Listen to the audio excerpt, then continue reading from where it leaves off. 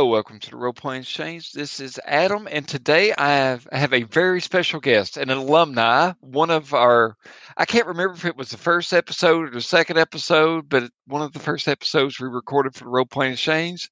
This man was here helping me out, and without further ado, hey Jason, welcome back to the show. Hey, it's great to be here. Jason Hart. I'm an attorney. I own Apollo Law, and I'm a really big nerd.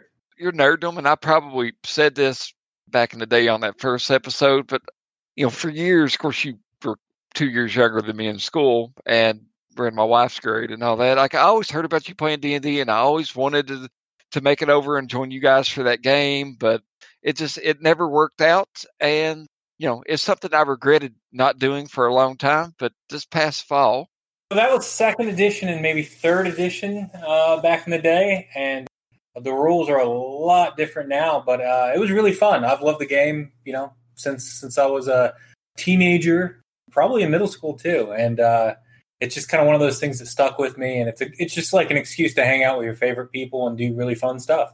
I hated the fact that we never got to play together. And then this past fall, what happens? What did you decide to run, Jason?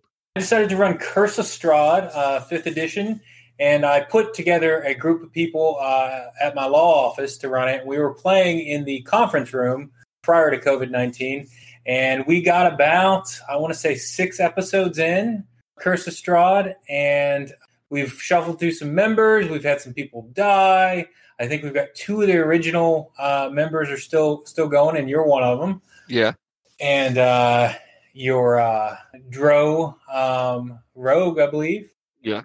Seardath and Merrick, which is my twin brother's character, have made it all the way up to this point, which is pretty impressive given that Curse of Strahd is a bit of a meat grinder. I've always heard of Curse of Strahd. I've seen other podcasts putting actual plays out about it. So, when you offered me an opportunity to jump into that game, I was more than happy. And, I don't know if I ever mentioned this to you when we started this, but that was the first D&D game I played in person since 1999. Oh, wow. So yeah, it had been quite a bit of time, and yeah, definitely the rules have all changed. I'm still, I find myself learning more and more about D&D 5th Ed all the time. But so you kind of mentioned this a moment ago, but yeah, COVID-19 just threw a wrench into our meet at the law office and sit down, pick up some snacks, and game together things. So. Yeah, it was. So it started out, we were going to do like keep it casual, once a month kind of a game. And at the law office, I can keep all the dice and all the minis and all the dry erase boards and all the maps. And we were building, really good terrain. I had a windmill to represent the bone grinder that you guys encountered, and various other things. I'd built St. Andrew's Church in Valaki for you, and I had all this stuff raring to go. Unfortunately, we couldn't use the church because COVID-19 hit, and we had to move to kind of online media. So we had to do some research and look into that. And we ended up going with Roll20 and just getting a subscription there and buying the kit for that. So Roll20 had a Curse of Strahd kit prepared for it that you can buy and get all the maps and all the material and all the monster stats and stuff, which has been pretty useful so far. And that's kind of leading into the main topic of this episode. We're going to go back and talk a little bit about Curse of Strahd here on the tail end. But first off, with everything that's going on and a lot of in-person groups having to try different means, thought we would do an episode just on some online resources one can use. Now, I'm really famous about putting the cart before the horse. So one of the things that I was really impressed with is, even though we were playing this game in a physical space, you started out with using D&D Beyond, and this was my first experience with it. And all right, y'all don't tell my bosses, by the way, but I'm sitting through PDs at school, they're going over stuff, but I've got my Microsoft Surface there, and I'm going through D&D Beyond, and I'm statting out a character, and it was the most easy thing I've ever done in my life. It's really great. Yeah. So when did you hear about D&D Beyond, and what led you to decide to use it? Well, I've been following Critical Role, and they advertise D&D Beyond all the time because they're a big sponsor. So I started looking at that when I started co-hosting the D&D club at Western Hills High School here in Frankfurt, and we had about 99 kids sign up for it. Now, about half of those show up. So we have about 7 or 8 active groups at one time of about 6 people.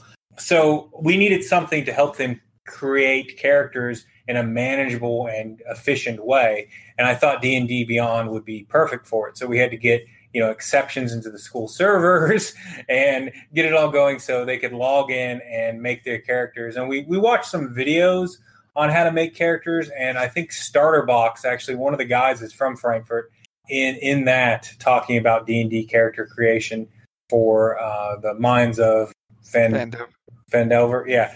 So I showed them that, and then we jumped into D&D Beyond. For The Office is when I subscribed to it, so I could share the material with all the people creating, characters in our group, and that went really, really well. And I just think it streamlines everything. It's really nice when you're running a game too to be able to look over and say, okay, I need to pull up this character, and you just highlight it, and all the stats pull up, and you click on it, and it's all kind of right there at your fingertips. I will say the learning curve for D&D Beyond is pretty low. It's pretty intuitive.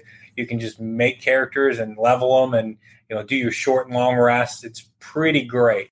In fact, I wish we were able to just directly connect that to some more of our gaming online, and we're kind of working on that right now. But that's it's been a great tool, and quite frankly, it's harder for me to just roll up a pen and paper kind of character now without using D&D Beyond. It's that good. I'm wanting to use Patreon funds to sign up for one of the main subscriptions for D&D Beyond, because you're correct. It just streamlines everything so great.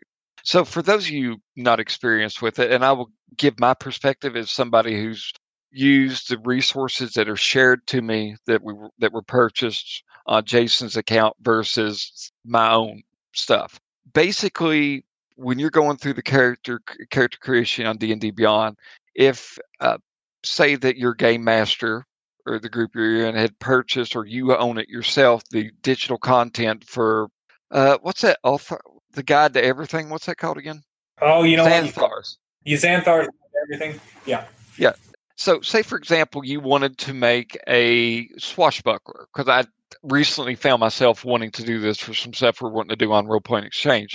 If you own that book, then all the new supplements that come out with that book are available to you in creation. So you wanted to create, much like I did a few months ago, a swashbuckler.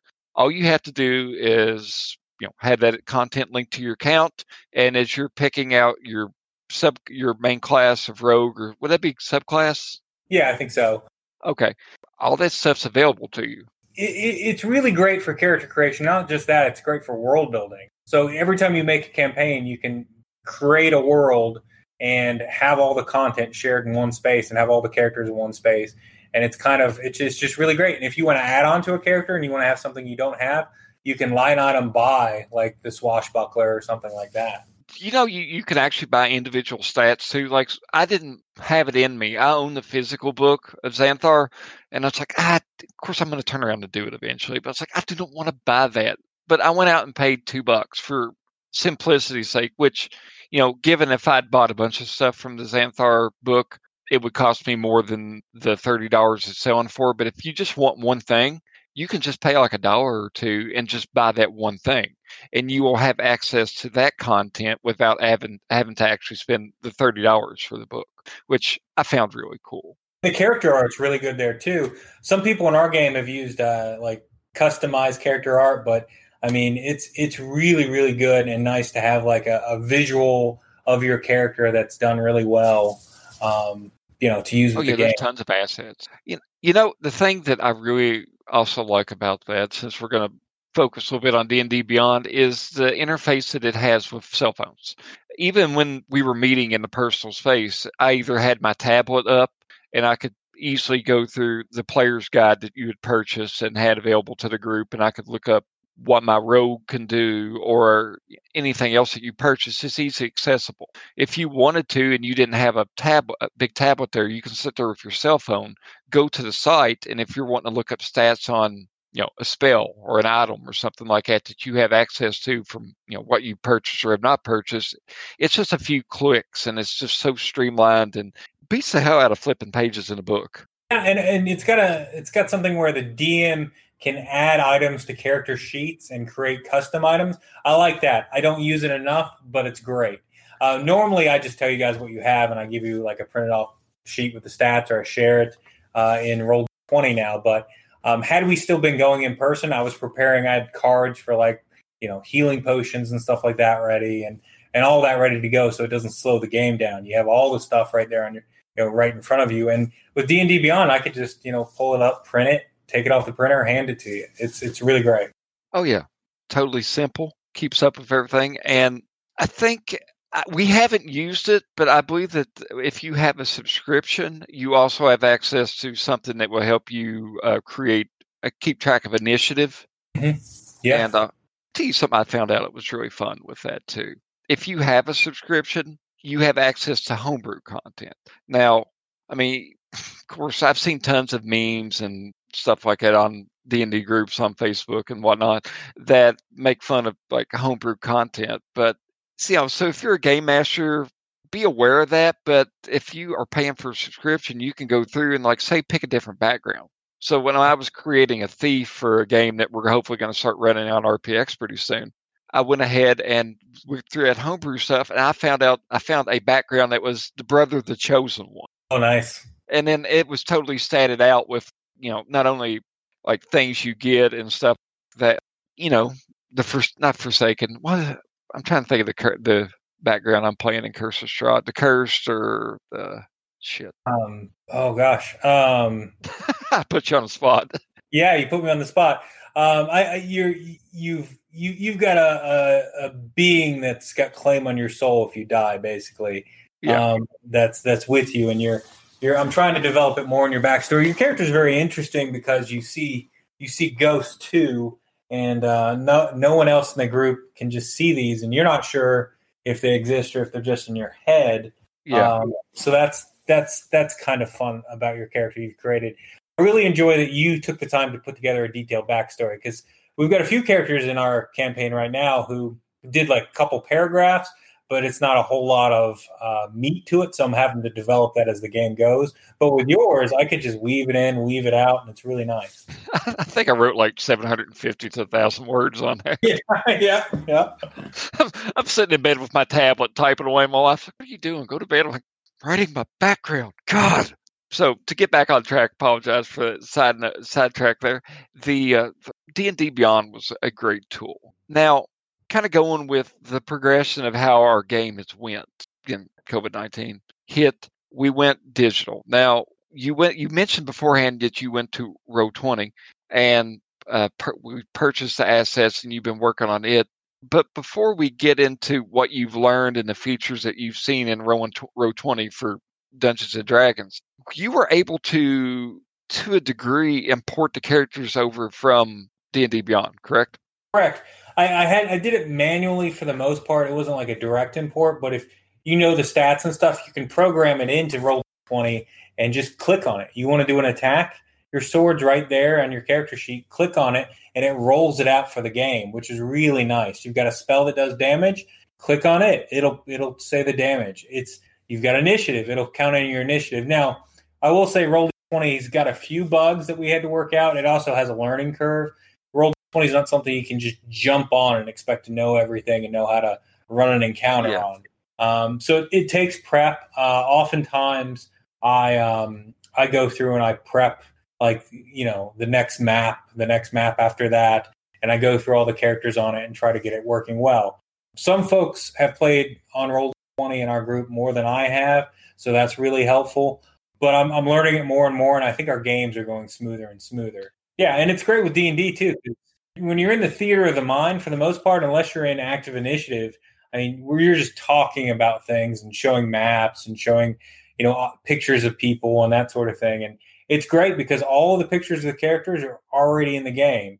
All the, if I want to share something with you guys, it's already on there. And there's typically a player handout for it that I can just click share and it goes to everyone playing, which is amazing. Yeah.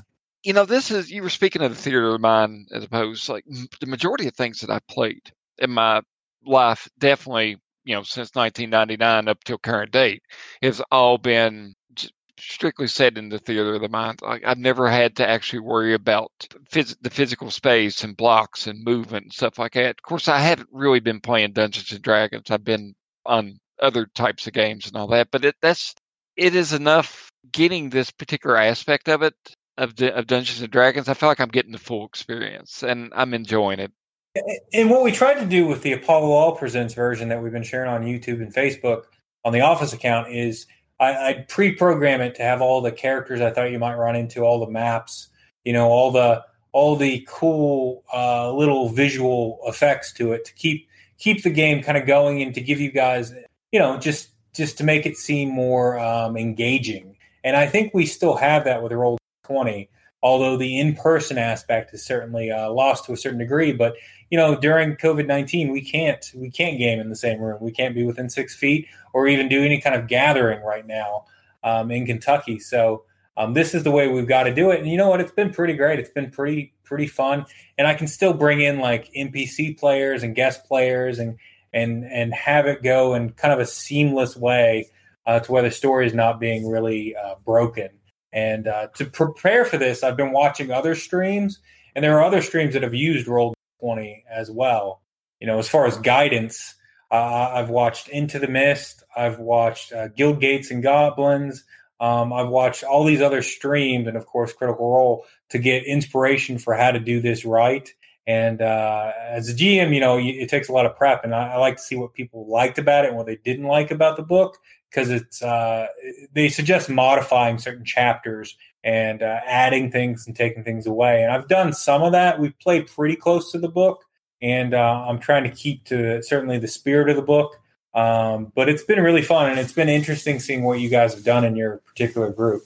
I know that there's free accounts for Roll20, but there's also a subscription level. So for what we're doing and having the assets provided for us or certain features, you did have to actually sign up for one of the more premium accounts. Is that correct? Yeah, I signed up for the premium account. I paid for it for a year, and then I think I paid a nominal fee, like $25 for the map package and the book, and it's got all the chapters of the book, all the pictures.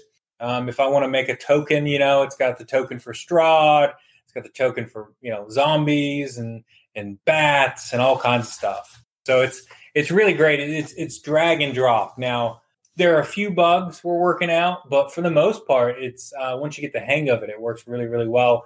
And the maps come preloaded with the monsters oftentimes anyways. So they're kind of already there, good to go, and you just need to add the characters and roll initiative. Yeah. I liked I have a love-hate relationship with this one, Jason. So when we first started playing, and by the way, for those of you who's kind of familiar with the Curse of Strahd campaign, we went digital about the time of, what was that town we were in? Vallaki. Yeah. Vallaki. So we were getting ready to do a siege, essentially, was going to be held on us there.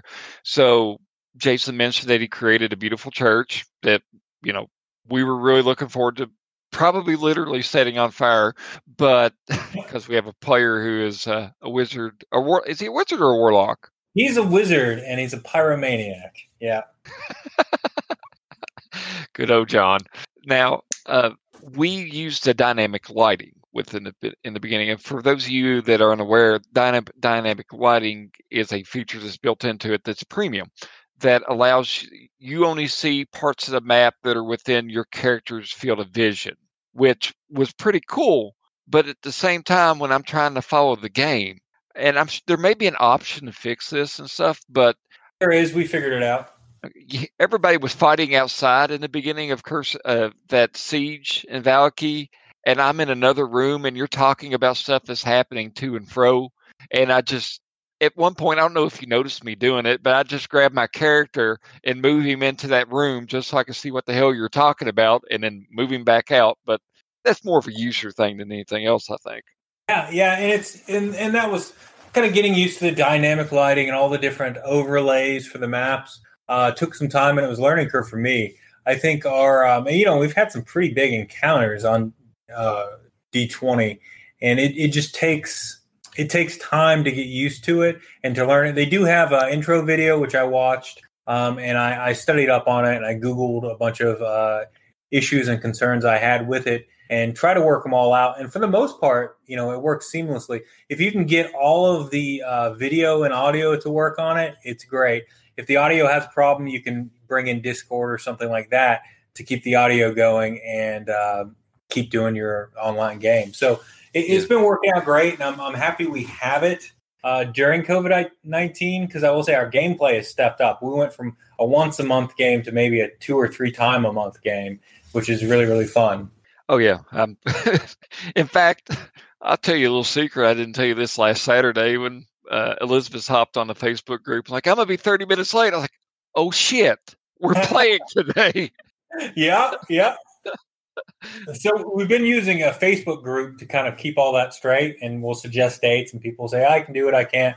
And it's also good grounds for me to remind people about things in the game and to share the Tarokka deck reading that Madame Eva gave them that kind of foreshadows the game and tells them, where important objects and items and people are. So, and the great thing about Curse of Strahd is with the Tarokka deck, it's a different game every time you play it. So one game you can have a particular ally, and the next game you have someone else, and it's really nice that it's got that kind of replayability to it.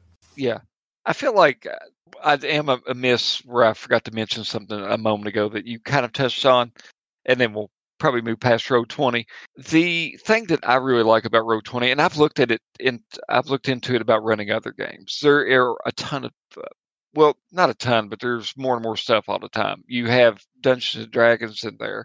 There's Pathfinder. There's Starfinder, which I'm intrigued on Starfinder.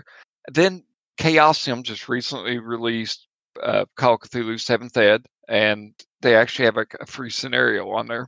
And there's kids on bikes, and I think they got the Fate Core stuff on there. There's quite a bit of stuff there.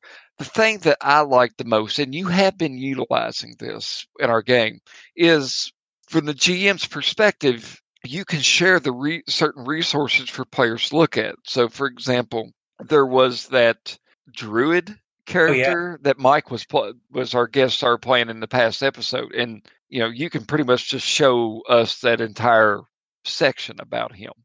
Yeah, he was playing Davian Markov, the Were-Raven, you guys find out, and you were doing the Wizards of Wines encounter, and that was really interesting. So yeah, and it was easy for me to bring in an NPC because I just shared him the backstory on the character, and the stats were already there, so I just shared that with him, and he was good to go. It worked out really, really well. The other thing about Roll20 that's really, really great is that the different layers of it. Like I can use the I can darken things so you can't see them. So like when Merrick, the wizard player played by my twin brother John, went out and was going to, for some reason, set an outhouse on fire to kind of get their attention. He went out to the side of the woods where all the monsters were gathered and ready to go. So he started noticing them popping up. So all I had to do was reveal them, and they all started to pop up around him, which made for a really good dramatic moment for his character. I love that. He just was so fucked. Yeah. It's okay. We could cuss on here. It took me a week to get Apple to accept me, but I had to. I marked it as as adult content. But when I I'm getting my storage. It took a while to get this set as like an adult rating or mature content rating.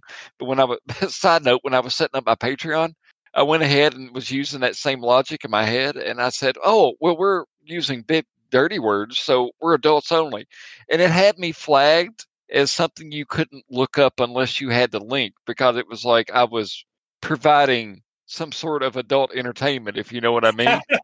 So yeah, it took me sending them a letter at Patreon. So yeah, get back on task again. I'm sorry.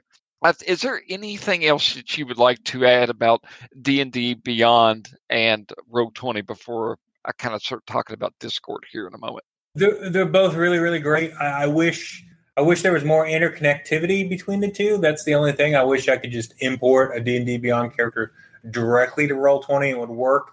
Roll20 is made for Curse of Strahd, which is really awesome. So there is that interplay where the material is all in there. I just wish the character could be imported directly and it would function, from D&D Beyond right on it. But beyond that, they're both really, really great. The other alternative to Roll20, and this is more of a software thing that I didn't even put in our show notes today, but there's also a program called Fantasy Grounds, and I have played with Fantasy Grounds. You can buy it on Steam, you can acquire it through fantasygrounds.com, and it's really cool software. My biggest complaint is, and they also had the modules, like you could buy Curse of Strahd, you could buy your D&D, whatever books, like the Game Masters, Dungeon Masters, Player's Guide, and all that. You can do the same kind of stuff, but it's in a program as opposed to this web interface. But there is a really steep learning curve. It's cool and it's beautiful. And they even have subscription plans for Fantasy Grounds, which one of my goals for the next year or so would be to actually pay for one of those subscriptions and then run a game or two in Fantasy Grounds and then, turn around to the podcast and do a review on it. But it's just such a learning curve on not only just getting the software on it, but learning how to use the software, that at least for me and for us, I'm glad that we're using Roll20, because I feel like actually having to learn a piece of software is kind of a huge buy-in for some players. It may be a factor in them playing or not playing. Yeah. I mean, I heard of Roll20, and that's kind of why I went with it. Fantasy Grounds I'd heard a little bit about, but I hadn't. I think I've played Roll20 before, either in a Call of Cthulhu game or a D&D game, and I knew a little bit about it. It's changed some since I initially used it, but that's kind of why we went that route. And it's a good, you just pay for it once and everybody can join. I think with Fantasy Realms, each individual, for the most part, has to buy into it, and then you guys can all play together. So there's that difference. They have switched that model around a little bit. You can get basically you can either buy or pay a monthly subscription on like a master account.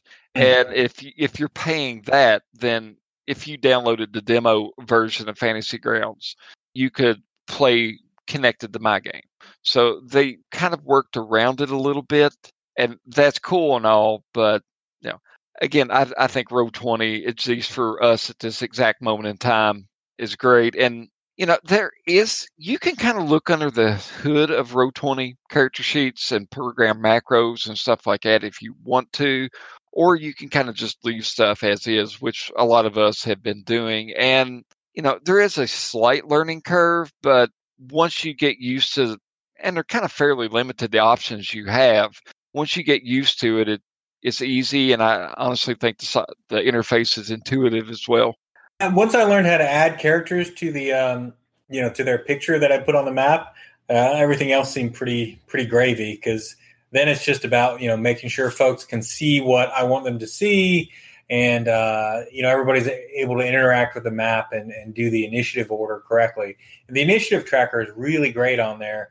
I think I was better at it initially and then got worse at it as a few weeks went by. But it's, it's great. I think in the office, we always did, we either had cards with numbers on them, say you're number 1, you're number 2, or we just did straight initiative and I wrote it down on a piece of paper and I kept track of it that way, which is really, really great. But I just love that it's automated a bit and makes the game go a little bit faster with encounters, and it leaves more time for the role-playing meat of it that we really like. And then you could actually add it. You played with this quite a bit in the beginning of doing our online sessions, but there's also a jukebox in there. I think, didn't you get actually, when you purchased the assets for Strahd, didn't you get a couple of the audio tracks as well? Yeah, I got all the audio tracks they have. So they've got, it specifically says like Curse of Strahd village background or, castle noise or whatever. And that's all in there. And I need to do more. I need to pull it up and prep for it more. I got a little distracted in the prep for this one, bringing in our NPC player and getting him all the backstory so he would know what he was talking about when he got on. I probably would have added a little more music, but it's fine. I think it goes good. The trick with the music is it always adds something to it, especially when you're recording a game. but I think you have to get the volume right and make sure you're not drowning out players whose mics might be a little lower than others. Yeah. But yeah, it's really great. Now, this is a nice segue into our final topic of online discussion here. This is something that I've used quite a bit over the past 2 years, but on top of us using Roll20, we also experienced some technical difficulties one day, and I suggested that we set up a server for Discord. So I'm going to take a few moments here to go over some tools that I like to use in Discord, and some of which will actually kind of pan over to what we were talking about earlier. So first and foremost, you probably heard me, if you listen to quite a few of these episodes or the Patreon stuff we do, or even the actual plays, we usually curse about Craig. Craig is not a human being. Craig is a bot that I'm actually using at this exact moment. So if you are interested in recording your sessions, whether it is for distribution as a podcast, or honestly, it's really handy to be able to listen to what happened in the last session to plan in the future. Craig is a bot that you can invite into your Discord server, and you invite him in, and he will record. And there's different packages that if you pay for join the Craig Patreon, you can get a couple extra channels, but it will record an individual audio track for each character. And then after you're done playing, you can download that that zip file you can download the file as like an Audacity project, or you can download it as individual WAV files and so forth and so on. So if you have any experience with using any audio editing software, you could actually just go ahead and mix the tracks together in the game, which again is what I do with pretty much everything that we put on RPX. Here's one that I wish I could tell you that we've used quite a bit more on RPX, but we suck at scheduling in general. But one of the really nice bots that I found a use for, and then immediately stopped using, unfortunately, there's a bot I downloaded called RPG Schedule, which we might want to actually think about at some point in time for our Curse of Strahd game. But you can go into this bot and program out a calendar pretty much. And then when you hop into the Discord channel, you can view or toggle the bot, and it'll tell you any game scheduled. Then again, if you use Google Calendar or something like that, it would probably but it would do away with the need of that. But it's something I played with before, and I thought it was really handy. It's really awesome. Yeah.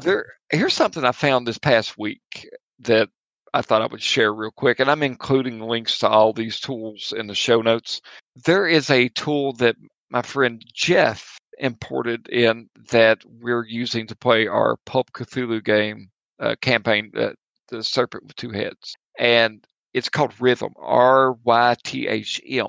And this is kind of tying in with the music thing that you discussed a moment ago, Jason. But Rhythm is a bot that will just start playing music from YouTube. So if you found an audio track you wanted to use for a game on YouTube, and you're running this game in Discord, all you have to do is enter a few commands, and it will automatically start playing the music in the channel, and all the players will hear it. And you also had the nice advantage of being able to stop it by clicking a button and so forth and so on. So it's not like you're going to get an audio track started and then you have to wait till it continues. That was a really neat tool. That's awesome. Yeah. So I'm learning more about Discord, mostly through you. I've used it in the past just for like chatting and stuff like that, and getting around audio issues for even like playing video games. Right? You get a Discord channel and you hook it up to your headset, and you just play some online game, and you can talk to all your friends.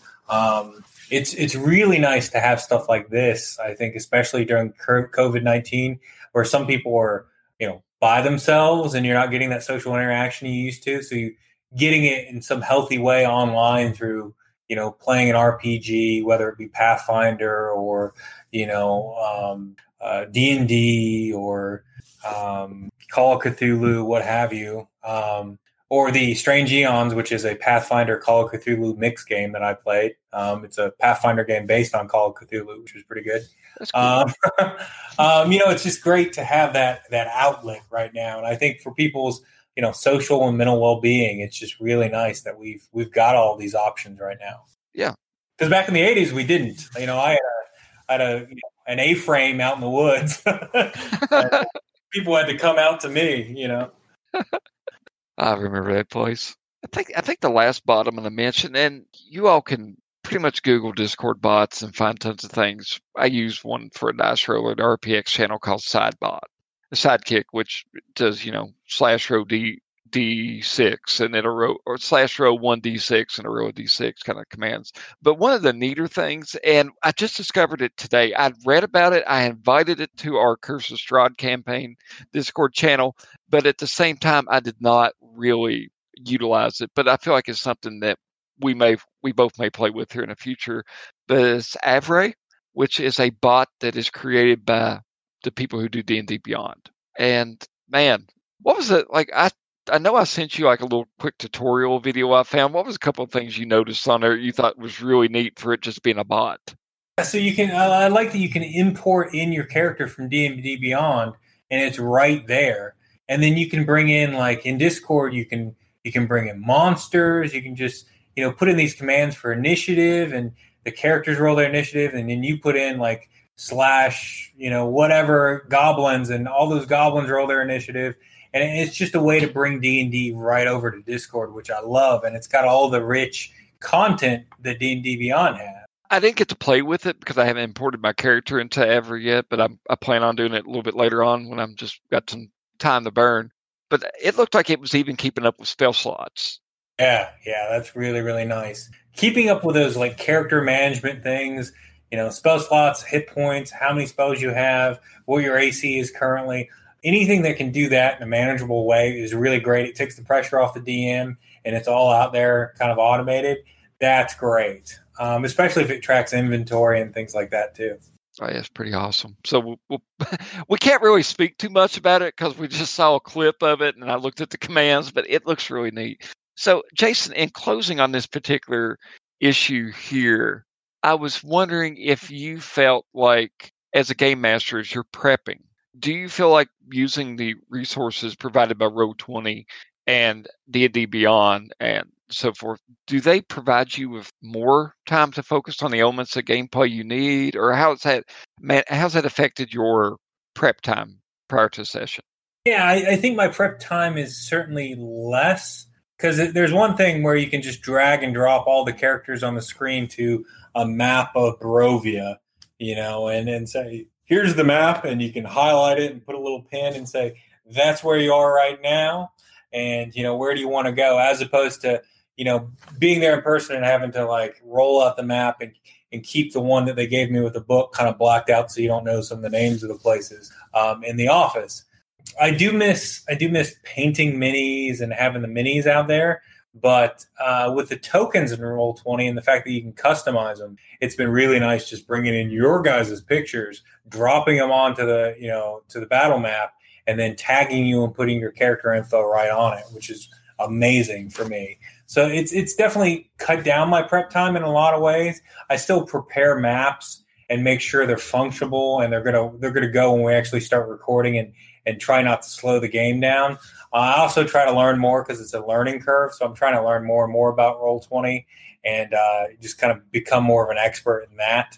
So it's been really great, and it's cut down my prep time by quite a lot, especially when I'm not building like really complex maps and stuff like that. But it's also different. Like I don't get to see your guys's. I see your facial expressions on video, and I don't get that like in person back and forth as much as we had in the office when we were like, looking there right at each other and we're a couple feet away.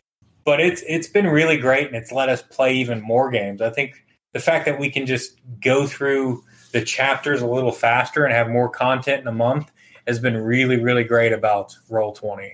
See, something I think I would be interested in seeing after we, us doing it like we are right now digitally, and then whenever this all breaks and we go back to meeting in the physical space, I'm really interested in how it's going to change the dynamic. Because as I was playing a game in person, I realized that, I'm always sitting beside John anyway. Me and him are the old members of the party anyway, but I'm always sitting beside John, and John's the person I primarily interact with. I'll lean over and whisper and do an aside to him and stuff like that. And, given the physical proximity of the other players and so forth. I never got to interact with them as directly. Now we're kind of forced into this medium where it's kind of cutting out some of the table talk. Not that table talk was a problem, but I feel like each player is getting spotlighted a tad bit more. So, everybody's going to be polite and pay attention and quiet as the other person is making a decision. Like, I don't have an answer for this, Jason, but I just wonder if this is going to force us to be more attentive. I think so. Yeah. I think when you're just sitting in your own space playing online, your decisions are really your decisions. No one's sliding your note or anything like that. Now they do have a whispers, macro where I can whisper to characters and tell them just things individually, like, your character would probably be interested in this, or you see something that no one else sees, and this is what it is. So there's more of that. And if I just want to text someone something, I could pull up a text on my phone and text it to them too. But it's all built into Roll20, so that's really nice. But the gameplay has changed, I think, where there's no, I think there probably would have been more peer pressure from some of your guys' individual decisions that you're not getting on Roll20. Now, I do like that there's a chat window, so people are commenting in the chat and that are playing as we're playing, and they're making commentary on things. And some of the rules I'm actually getting corrected on or learning as we're going through, because people are finding it, looking it up, and posting it. So that's been kind of interesting. You don't really get that in live play. In live play, someone has to stop and look it up. But if it's just involving a couple characters online, everyone else can look up the stuff and comment on what's happening and prepare for what's coming next. And I think it's for character development. I think online play is kind of really great for that, because it's really you don't get the elbow to your ribs when someone doesn't want you doing something. Yeah. Awesome. Well, Jason, I appreciate you joining me again and talking about this. And man, we've been stuck in the house quite a bit lately. I'm slowly losing my mind, kind of like Jack did at the I can't remember the resort in The Shining, but I feel like I'm going crazy.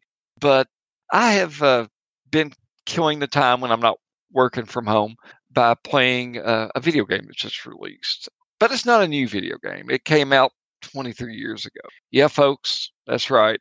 I'm talking about Final Fantasy VII, the remake or rematch. I can't remember what the damn title. Remastered, I think. It's really, really. I've seen the previews. It looks great. Did you ever play the original one, Jason? I did, and my twin brother was obsessed with it. No, we used to have all the CDs for it. Oh, God. I still got the original toys that came out unopened in boxes, stuff like that. They're probably worth something. Not a lot. Here's what I need you to know about this. First off, my wife better. Oh, no, I wouldn't say better than I do. I've been married to her for quite a while and been dating since 1996. But I'm sitting down, and Andrea played Final Fantasy VII when it came out as well. We're sitting. She wants to watch me play it, and she's going to start playing herself. And she's familiar with it to a degree. I don't think she ever beat it. And we're going through playing it, and I look over at her at the moment that I'm introduced to Aerith, and I pause the game. I go, honey, I've always shipped Cloud and Tifa. She goes, well, I always shipped Cloud and Aerith. And at that moment, I felt like my wife of going to be 14 years this summer. My wife of 14 years, like my partner in crime. Like, I don't know her anymore, Jason. How could she? These are things I should have known before I said I do. I don't know, but I digress. Let me jump back into it real quick. Look, man, if you have a PlayStation, you can borrow a PlayStation. However, I think it's a very good game. I was afraid it was a cash grab, but this remastered version of the game is adding so much more to it that wasn't in the original story. I don't want to ruin anything, though, to be frank, I'm only 3 hours into it. I don't want to ruin anything, but if you were to download the demo from the PlayStation Store, even playing through it and getting past the fact that it's not turn-based anymore, there's narrative changes in it that you're going to immediately notice. Like, the demo will begin just like the game does, with Cloud jumping off the train at the Shinra station, running around. Those events are the same, but there's a little behind-the-scenes stuff that you don't see. And it follows that way throughout the course of the game. I won't say what, it'll become obvious, but you remember how after you leave the building, or not the building, but you flee the Shinra plant and you run into Aerith on the street? Remember how it's just a simple exchange of a flower? Yeah. They changed that. They're changing all of the stuff about this game. And I am not wanting to spoil anything. I feel like the general plot is more focused, I guess you could say. And when I say focused, and I will ruin one little slight thing about it, there is a part in the original game, and I'm thinking back to something I played 23 years ago. But when you make it back to Seventh Heaven, which is where Avalanche meets, and you meet your childhood friend Tifa, so forth and so on, there's an option to give her the flower that Aerith gave you, or you could give it to, or you could keep it, or I think you can give it to Marlene, which is Barrett's little daughter. Like, you don't get that option in this game. So I don't know how that's going to affect the overall, and if there's going to be varying. I don't know if the story is going to be just streamlined and there's not a lot of choices that you can make, or if it's just, you know what I mean? I'm kind of rattling, but I don't know if you're going to get to do certain things. Dragon Age kind of has that too, where you get to choose kind of who your character interacts with and who they, how their interpersonal relations go and stuff like that. That's interesting. I've seen the commercials and I love the just kind of, it's not as boxy as the original. I love the original, even with the boxy designs on some of the animation. And for the time, it was amazing. And I think this game is kind of like that too. They did all the stuff they really wanted to do now, and it looks really amazing. It's one of the two video games that informed my decisions on what a video game was. I think the first one I ever encountered was Dragon Warrior for regular 8-bit Nintendo, and that was the first role-playing game I ever played.